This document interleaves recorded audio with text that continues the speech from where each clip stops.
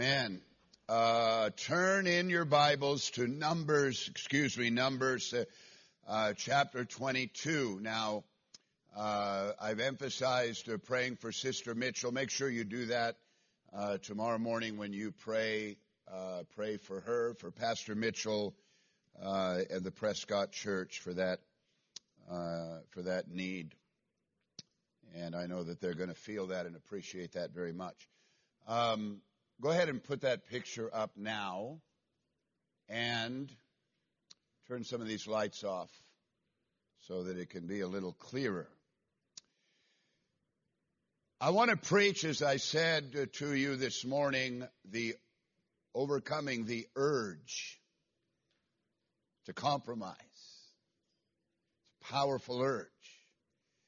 And most of us are sitting here tonight having, over the years or more recently, succumbed to the urge to compromise, and you're left with today less than God's best for your life. This is a photograph of a phenomena in nature that God created for my purpose tonight, so that I could use it to illustrate. This is a banyan tree. I've seen these before. I've seen quite a large one. And it is unusual in all of nature. It's actually known by another name, the strangler fig. And what is unique about this tree is that the seeds of it are carried by birds, and they are deposited in the upper branches or on leaves of existing trees.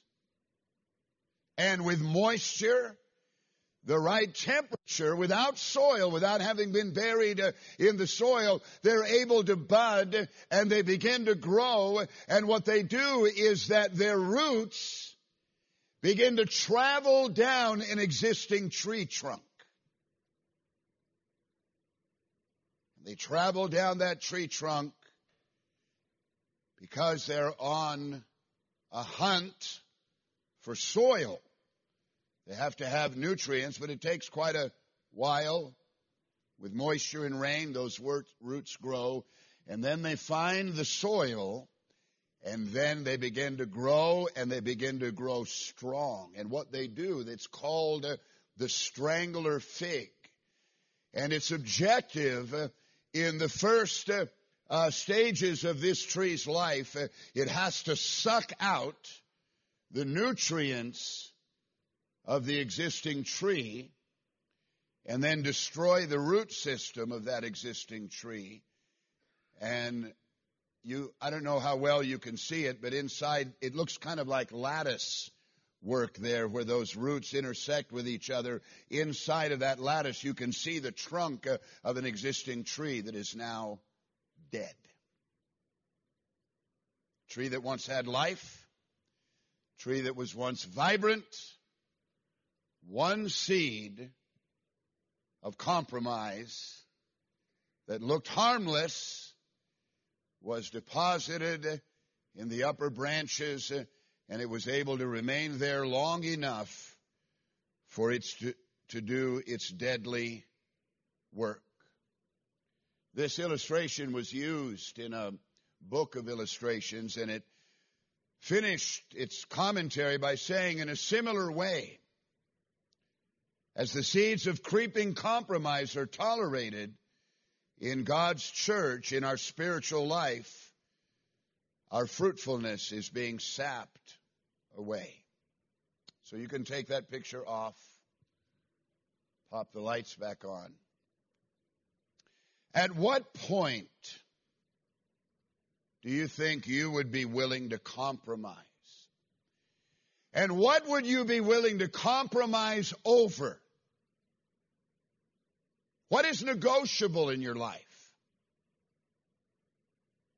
Now, your immediate question might be, or answer might be, Pastor Stevens, I will never compromise that which matters, that which is important, that which is sacred, that which is holy, that which I love, that which is pleasing to God.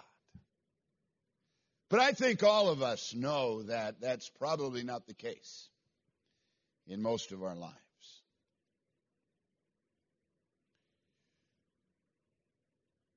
The point that you're willing to compromise is going to be discovered.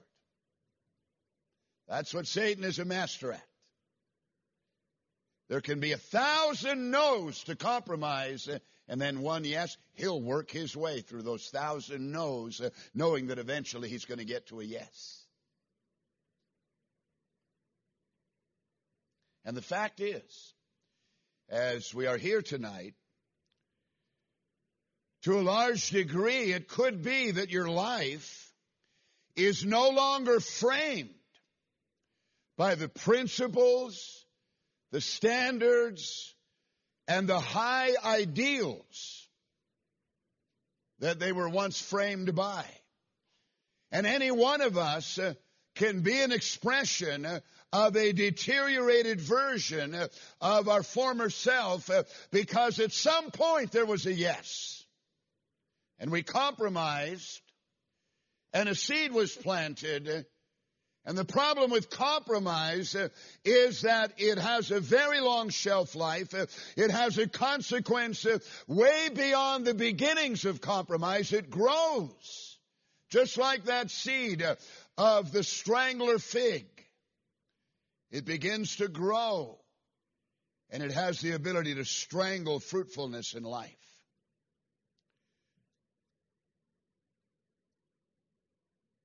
Someone said about compromise that compromise is changing the question to fit the answer desired. It can happen in any area. It can happen in your relationship with Christ, your faithfulness to His church, to your calling in ministry, to righteousness and obedience. It can happen in your marriage. It can happen in finances. There are so many points and components that make up our lives where Satan is going to test. When can he get a yes? How much pressure? How much temptation? How much hardship? How much opportunity does he have to present? How patient does he have to be before he gets a yes to compromise? A working definition, before I read our text, for compromise is very basic. And we're going to learn tonight that compromise can be a very good thing in your life. Compromise is an agreement reached by making a concession. To expediently accept standards that are lower than what is desirable, of course, would be a more negative definition. So let's get to our text. We're going to examine a Bible character that exemplifies this. And I think we can find ourselves in the narrative of Balaam.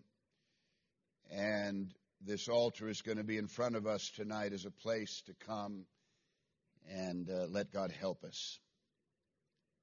Balaam was sought by a king to curse the people of God. He was offered great wealth and great riches. He initially said no way, but he eventually said yes. After temptation, after time, after patience, after multiple offers, after rationalizing another way to get around God's standard and God's command, he eventually completely compromised. I don't know how much of this text I want to read, but I'm going to begin in verse 5 of Numbers chapter 22. So follow me as I read it aloud. Amen. There we go.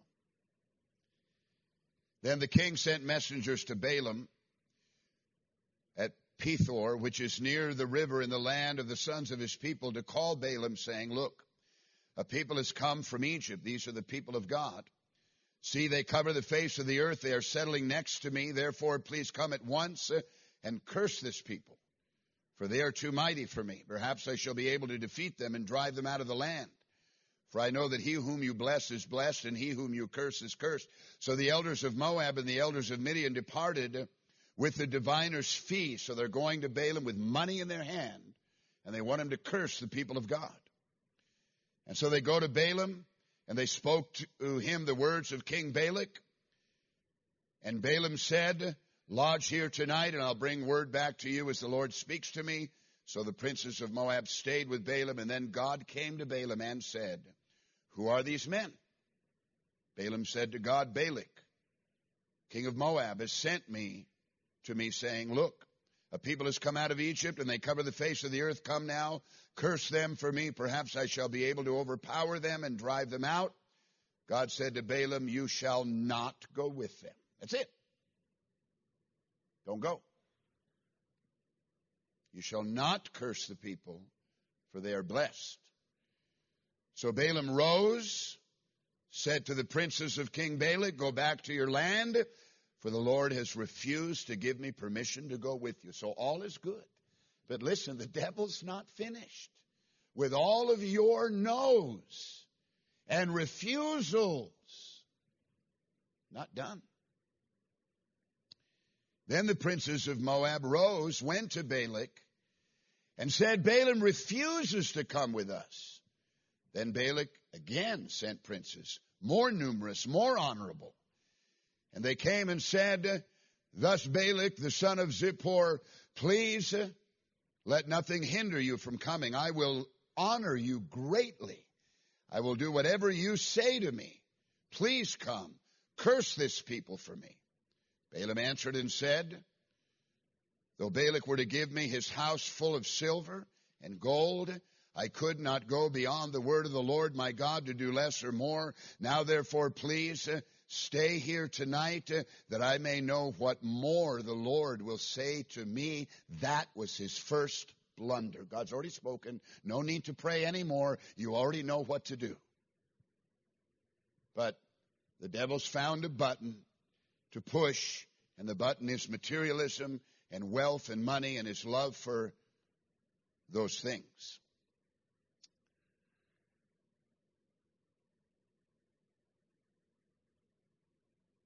So he says, please stay here tonight. Let me pray again. And God came to Balaam at night and said, if the men come to call you, rise and go with them.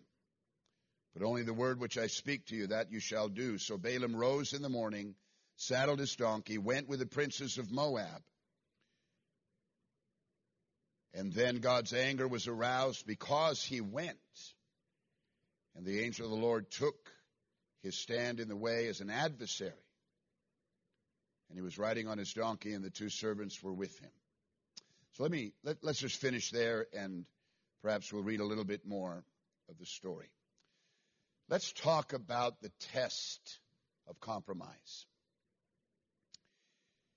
It would be very, very nice if the highest level of godly standard for your life was never tested. The ideals that you established for your marriage, love, sickness, health, till death do us part, always love, always forgiveness, always togetherness, always communication. It'd be nice if those ideals of yours were fixed permanently on the day that you decided and established them. It would be nice if the highest level of godly standards would just simply remain in place, unmolested for the duration of your saved life here on earth, that the high standards that you established for your relationship with God, no sin, never compromise, always faithful, and then your ministry, I'm going to serve no matter if I'm appreciated and valued, I'm going to serve and be involved and be a part and make a contribution no matter what, through thick and and thin. Wouldn't it be wonderful if the high standards that we establish in our enthusiasm when something is getting started would never be molested? Always in place, always adhered to. Most of us can be very firm and very decisive and very sincere at the altar. We're under conviction. God is dealing with us. We're moved on by the Holy Spirit. We're in a spiritually energized atmosphere at the altar. The Word has been preached. The Holy Spirit, we have worshiped. We have given. We have spoken in tongues. And we come to the altar and we make these radical decisions for our lives that are intended to set things in motion that will remain in place. And hardly by the time we get out the door, sometimes the testings of life slam us. Are you going to compromise what you decided at the altar? Are you going to settle for less than God's best? That question and the answer to it is going to be discovered by Satan. He's going to test and tap and ring your doorbell and knock 100,000 times. He didn't accept Balaam's no. Came back again. And then again and again and again until there was a total collapse. Our problem, mine as well and yours, is not deciding to do what's right. We can do that. We can do that easily. We have a conscience. We have the Word of God. We have the Holy Spirit that talks to us about love, about forgiveness, about resisting temptation, and all of those things. Our problem isn't deciding to do what's right. We can make a mental ascension to do what is right. The problem is carrying out what is right over time as our decisions and our standards and our high ideals come under testing and come under assault. Remember what Jesus said to his disciples in the garden after he told them to watch and pray? And they said, yes, Pastor, yes, watch and pray. And then they fell asleep. And Jesus said, watch and pray, lest you enter into temptation.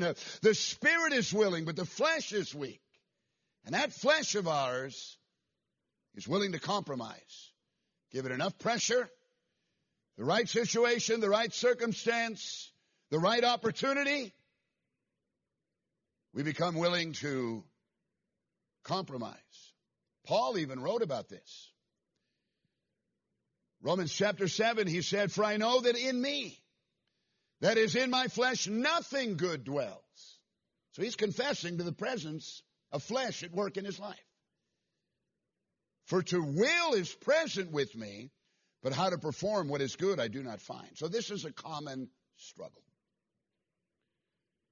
You seek to establish godly standards in your heart, in your life, in your family, in your situation, in your circumstances, and then come the testings of life that will put your integrity to the test, your prayer life, your faithfulness, your ability to love, your ability to forgive.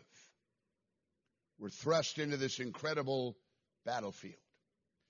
So let's examine for a moment the example of Balaam. Balaam is a fascinating character. There's never a time when I don't read through the 3 chapters that cover his story. It's quite from a biblical standpoint, it's quite a long narrative of his life. 3 whole chapters in the book of Numbers, which is really about the sojourn of the children of Israel. That's primarily what it's about, but it gloms on to this man Balaam and the incident that took place surrounding his life and circumstances. He's mentioned 9 other times in the Bible. He's referred to, of course, never in a good context. He's referred to 9 other times outside of the story in other books of the Old Testament. And he's referred to 3 times in the New Testament, 1 time by Jesus himself in the book of Revelation. So that's interesting, and that makes his life worth examining. He has a very curious history. He's a Midianite.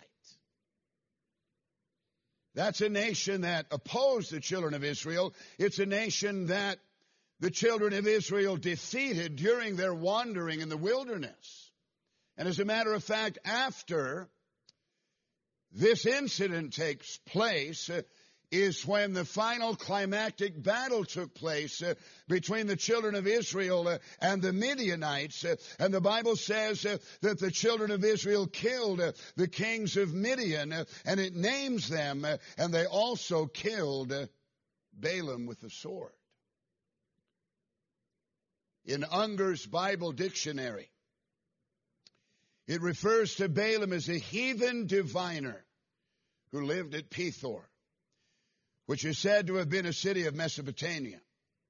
Although doubtless belonging to the Midianites, he possessed some knowledge of the true God and acknowledged that his superior powers as a poet and prophet were derived from God and were his gift to him. His fame was great. He was very well known, known by kings, summoned to the court of kings, but it's very evident that he became very conceited and very covetous. Balaam is a curious mix of a man that knew God, could hear from God, knew to do right, and took steps to do what was right, but he could also compromise. How would we describe this man? Let's make an effort. And this is what I came up with. First of all, I think we can describe Balaam as a man with his feet in 2 worlds. As I said, he had some knowledge of and respect for God. God talked to him, and he recognized the voice of God to the point where he started to obey God. He had conviction. He had some relationship. Again, it's a very curious relationship because he's a Midianite, not a Jew, not one of the children of Israel, part of the enemies, but somehow, we don't have the history before this, made a connection with God somehow and had some favor with God and some relationship. But he had the other foot firmly ensconced in the world. He loved money. He could be bribed. He had a desire to advantage and to enrich himself, and that became what trumped obedience and relationship with God. And probably, along with that, he really did want the favor of the king. He didn't want to be out of favor with King Balak. He wanted favor, and so in order to gain favor, he was willing to compromise what God had told him to do. And I think Balaam, the reason his narrative is in the Bible is because he is a type of many people today. He acknowledges God. He will conform to his will because he comes under conviction. He has a conscience. As I said, God speaks to him and he hears. But along with that, he has a heart that can be persuaded into compromise. Slowly, over time, even in the face of initial refusals.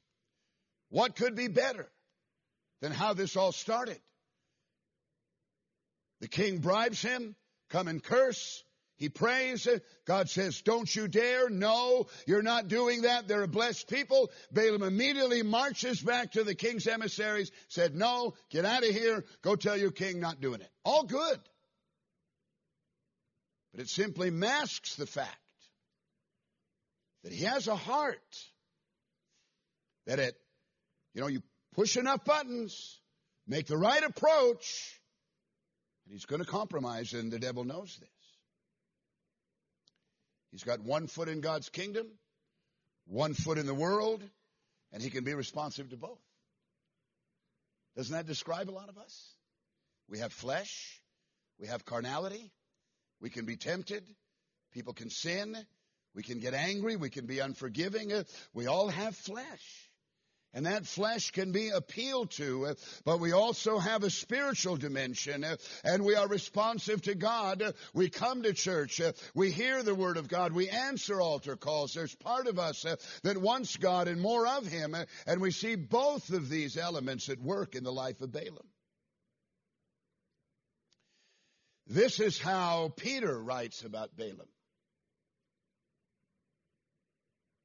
He's talking or writing in 2 Peter, and he says, they have forsaken the right way. In other words, they were on the right way. They have forsaken the right way and gone astray, following the way of Balaam, who loved the wages of unrighteousness. They're on the right way, but they were persuaded, and they could be persuaded to get their foot traveling in the wrong direction.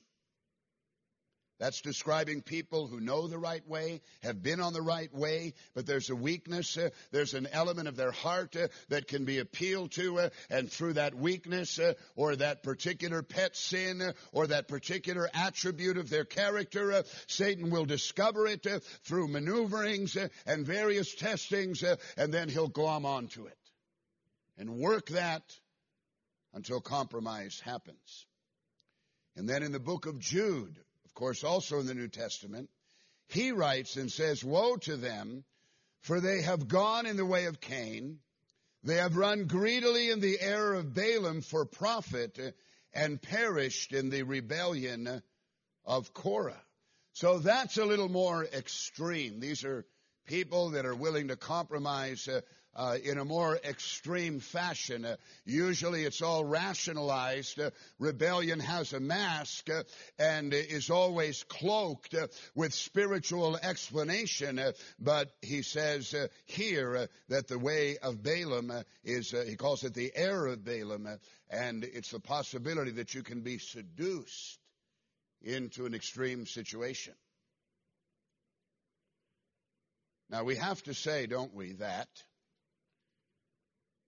Balaam is alive today, and he's alive in us. It refers to any person who compromises God's highest standards for any reason. On the surface of our text, and it took me quite a few years to really get my head wrapped around this text. On the surface, it looks like Balaam is obeying God. And even after he wrongly goes with the emissaries of the king and then meets the king and then stands and sees the people of God, and then the king says, okay, now go ahead and curse. He doesn't curse them. He pronounces a blessing over them, and the king gets mad. But he's already compromised. It's just a matter of time before he goes all the way. And it doesn't tell us what he ultimately does until a further chapter past where the narrative of Balaam ends. And in Numbers 25, this is what he did. Then Israel remained in the acacia grove, and the people began to commit harlotry with the women of Moab. And Moses said to them, look, these women caused the children of Israel through the counsel of Balaam to trespass against the Lord in the incident of Peor, and there was a plague among the congregation of the Lord. So what does that mean? It means that Balaam finally went to the king, and I'm reading between the lines, but he went to the king and counseled him and said, look, Balak, I cannot curse the people of God. But if you want to destroy him, here's what you can do. Get the babes of Moab dressed up in mini skirts and 6-inch high heels and send them among the young men of Israel, and they'll fold like a cheap suit. They'll commit harlotry. God will judge them, and that'll be the way that you could. That's what he did.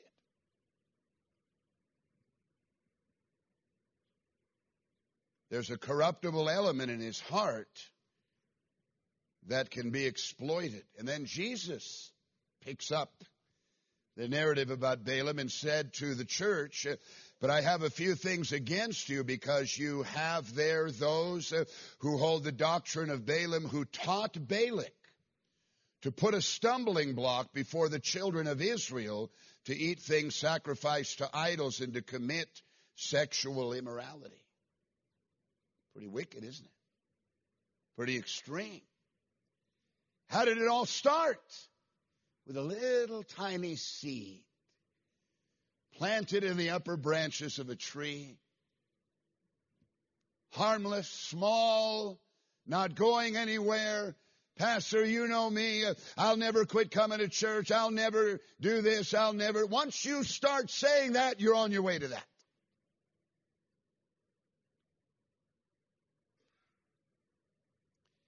So let's look at the danger that's here.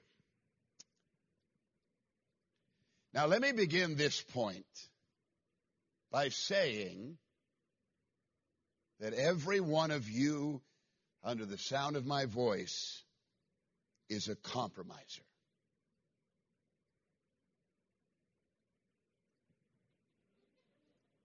And I mean that in a good sense. It's necessary. Compromise is necessary. Compromise is part of our lives. It's the only way to successfully navigate through life. You're going to have to, at times, compromise. Compromise is useful. Compromise can be helpful in achieving our goals. We use it almost daily. This is what negotiation is all about in business. Somebody has a product, you want to buy it, he has a price, you have a price, and so somewhere along the line, there's going to be compromise so that a deal can be made, and that can be a good thing. Nothing wrong there. We can benefit from compromise. Remember the definition that I gave in the introduction, an agreement reached by making a concession. Nothing wrong with that. You may compromise buying a house. You say no more than $175,000. That's our budget. And then we've got another $10,000 in reserve that we're going to use to fix it up. And so you go start, and then you find the house of your dreams. And they want $185,000 for it. So that is your 175 and your 10. And so you think, what am I going to do? Everything about this house is what we want. Your wife is doing backflips. She wants to do the deal now. The guy's thinking a little more rational. And so you come back and you say, look, we have got to have a little money to fix this place up the way we want it. It's beautiful the way it is, but few things. So we'll give you $180,000. And he says, okay, I'll think about it. You go away, you're praying, and you come together and you agree. That's compromise. You compromised, he compromised, and you're both happy. What is marriage? It's two stubborn people that can only get along if there's compromise. There are things you would rather do, places you would rather go, but for love's sake, you capitulate. And you say, okay, we'll do what you want yet again. Huh? Doesn't that happen? And you're hoping that you'll be rewarded for that compromise down the road.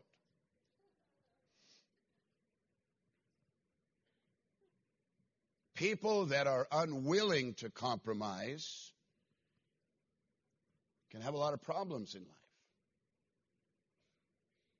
Whenever we do something other than what we would prefer to do, it's a compromise.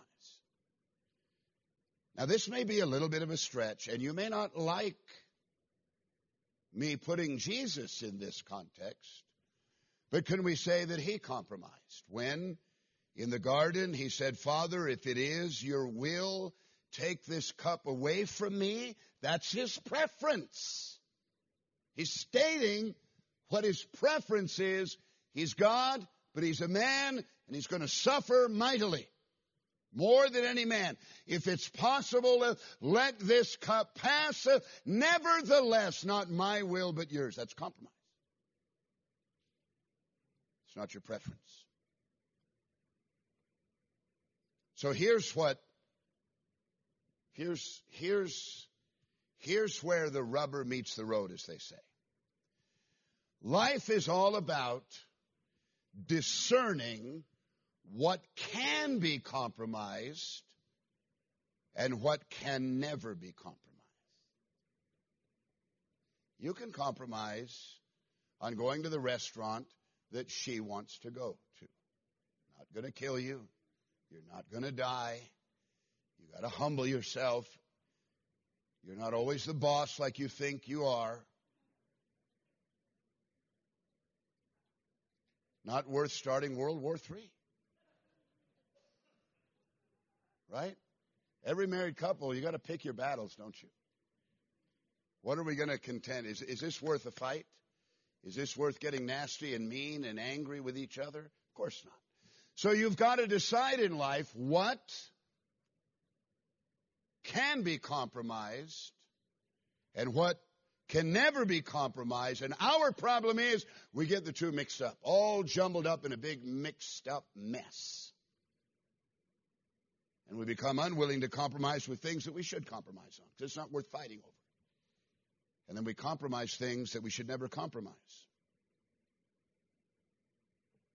And the fact is that some things cannot be compromised without destroying them. I want you to think about that. Some things cannot be compromised without destroying them. That little seed up in that tree, left alone, left to itself, is going to destroy that tree if it remains in place and starts growing.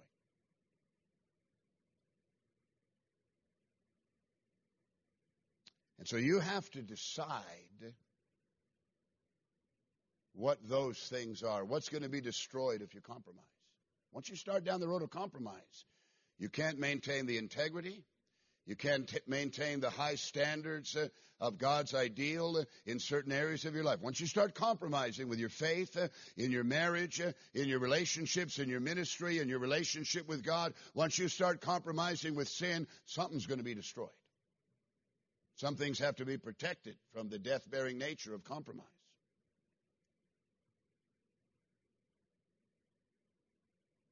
Remember the story of Solomon? When he got wisdom, his first case that came to him was two women, two harlots that both had gotten pregnant through their harlotry and had children. And in the middle of the night, one of the babies died, and the mother of the baby that died took her dead baby, put it with her roommate, the dead baby, and then took the live baby, and then the next day claimed that, oh, your baby died, how sad. And the woman knew, of course. I mean, you know what your baby looks like. So they bring this mess to Solomon. There's no eyewitnesses. It's one woman against another. And so this is the story. Then the woman whose son was living spoke to the king, for she yearned with compassion for her son. And she said, oh, my Lord, this is after Solomon said, bring me a sword, I'll cut the baby in half, and then you each take half. And so the woman, that got a reaction from the mother, and she said, no, don't do that. And she said, oh, my Lord, give her the living child and by no means kill him. But the other said, let him be neither mine nor yours, but divide him. So the king answered and said, give the first woman the living child and by no means kill him. She's the mother. The woman who was willing to compromise the child would have been a death sentence over that child. Her first preference was kill the baby. And she was revealed to be the liar, the one unwilling to compromise, the life of her son, her child, proved that she was the mother.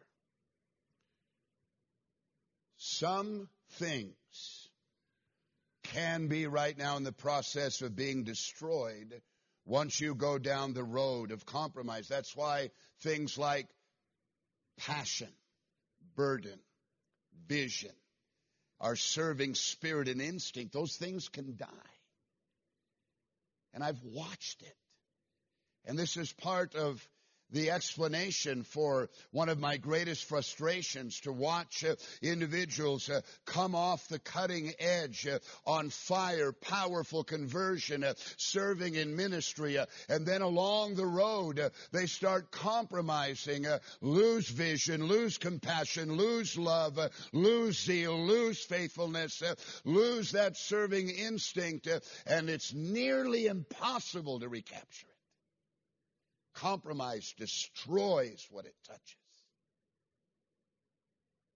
Can destroy what it touches.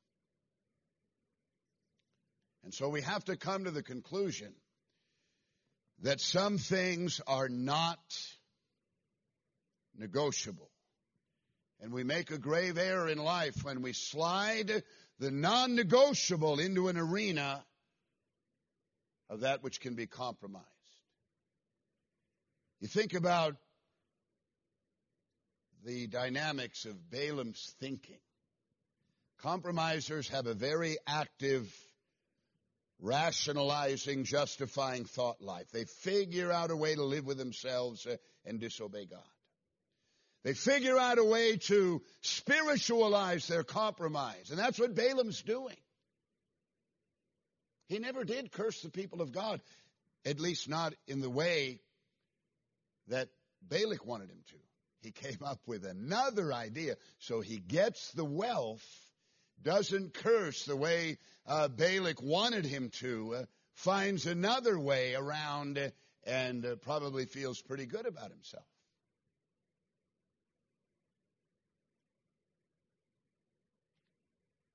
Three areas can't be compromised.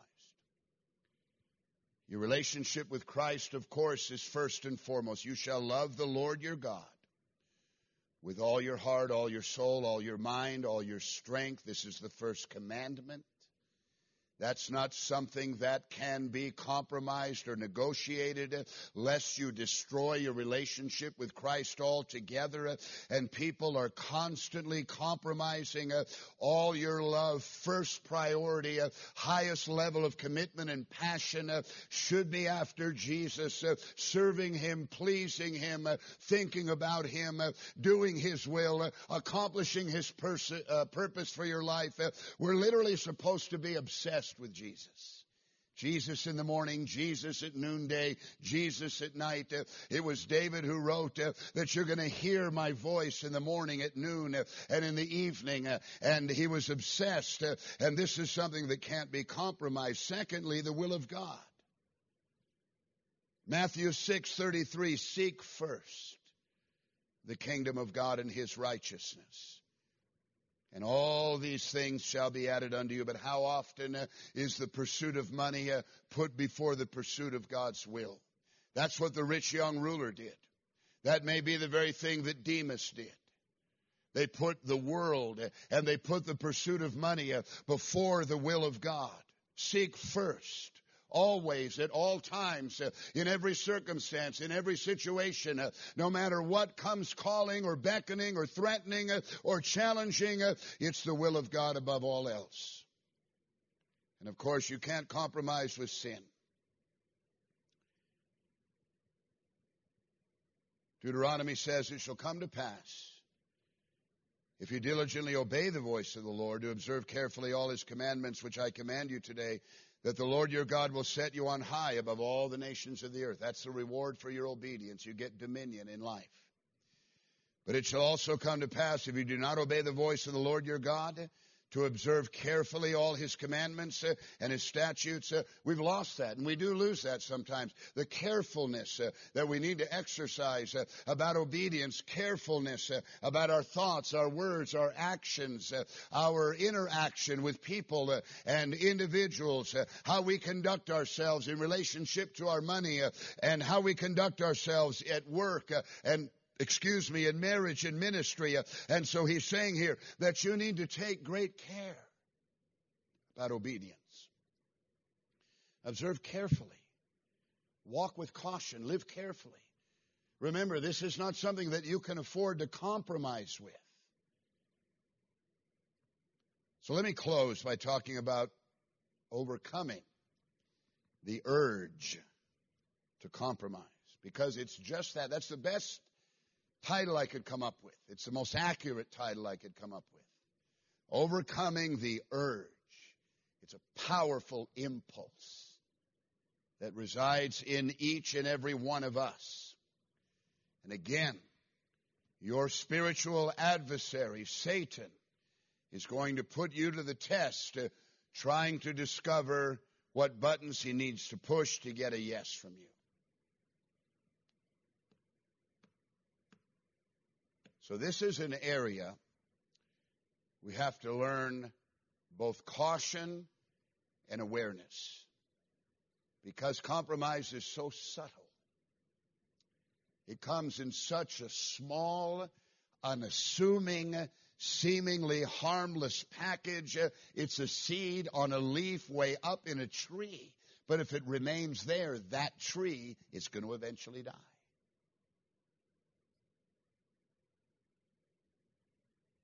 The word for that is incrementalism. Not one big step over a cliff, but a lot of little ones. And with every little step we take, we get used to that level of compromised atmosphere. And then we say, no more. This is as far as I'm going. And then a little time we get more comfortable. And we don't see the harm really in taking another step, and then another, and then another. And pretty soon our life is compromised. Our ministry, our relationship, our integrity has been compromised. And I think probably the best example of this is Samson. He got used to compromise. And the trouble with compromise is that, we don't turn into a grease spot. The first indication of taking a step in a wrong direction, we make a decision, and nothing bad happens, and it seems okay, it seems cool, and we make that decision. But the problem is that step leads to another and another, and this is what happened to Samson. And Delilah said to him, "The Philistines are upon you, Samson." And so he awoke from his sleep and said, "I'll go out as before, as at other times, and shake myself free." But he did not know that the Lord had departed from him. That's what happens. Further and further away from integrity. Further and further away from close, intimate relationship with Christ. Further and further, more and more detached. The more further away you get from someone, the less you miss him. And he didn't even know that the Lord had departed from him. So the safeguards, 3 very quickly. You better get what can be compromised and what can't be compromised figured out, and you can see it. Because to them it feels comfortable, but when you stay close to God, compromise is very uncomfortable. It's not so easy. You have a level of discernment that you need. Stay close to Jesus in prayer. Stay close to Jesus by faithful church attendance. Stay close to Jesus by being in His Word every day. Read His Word. Meditate on His Word. And I think that breeds and builds a sensitivity. The other thing is that when you value something, you're less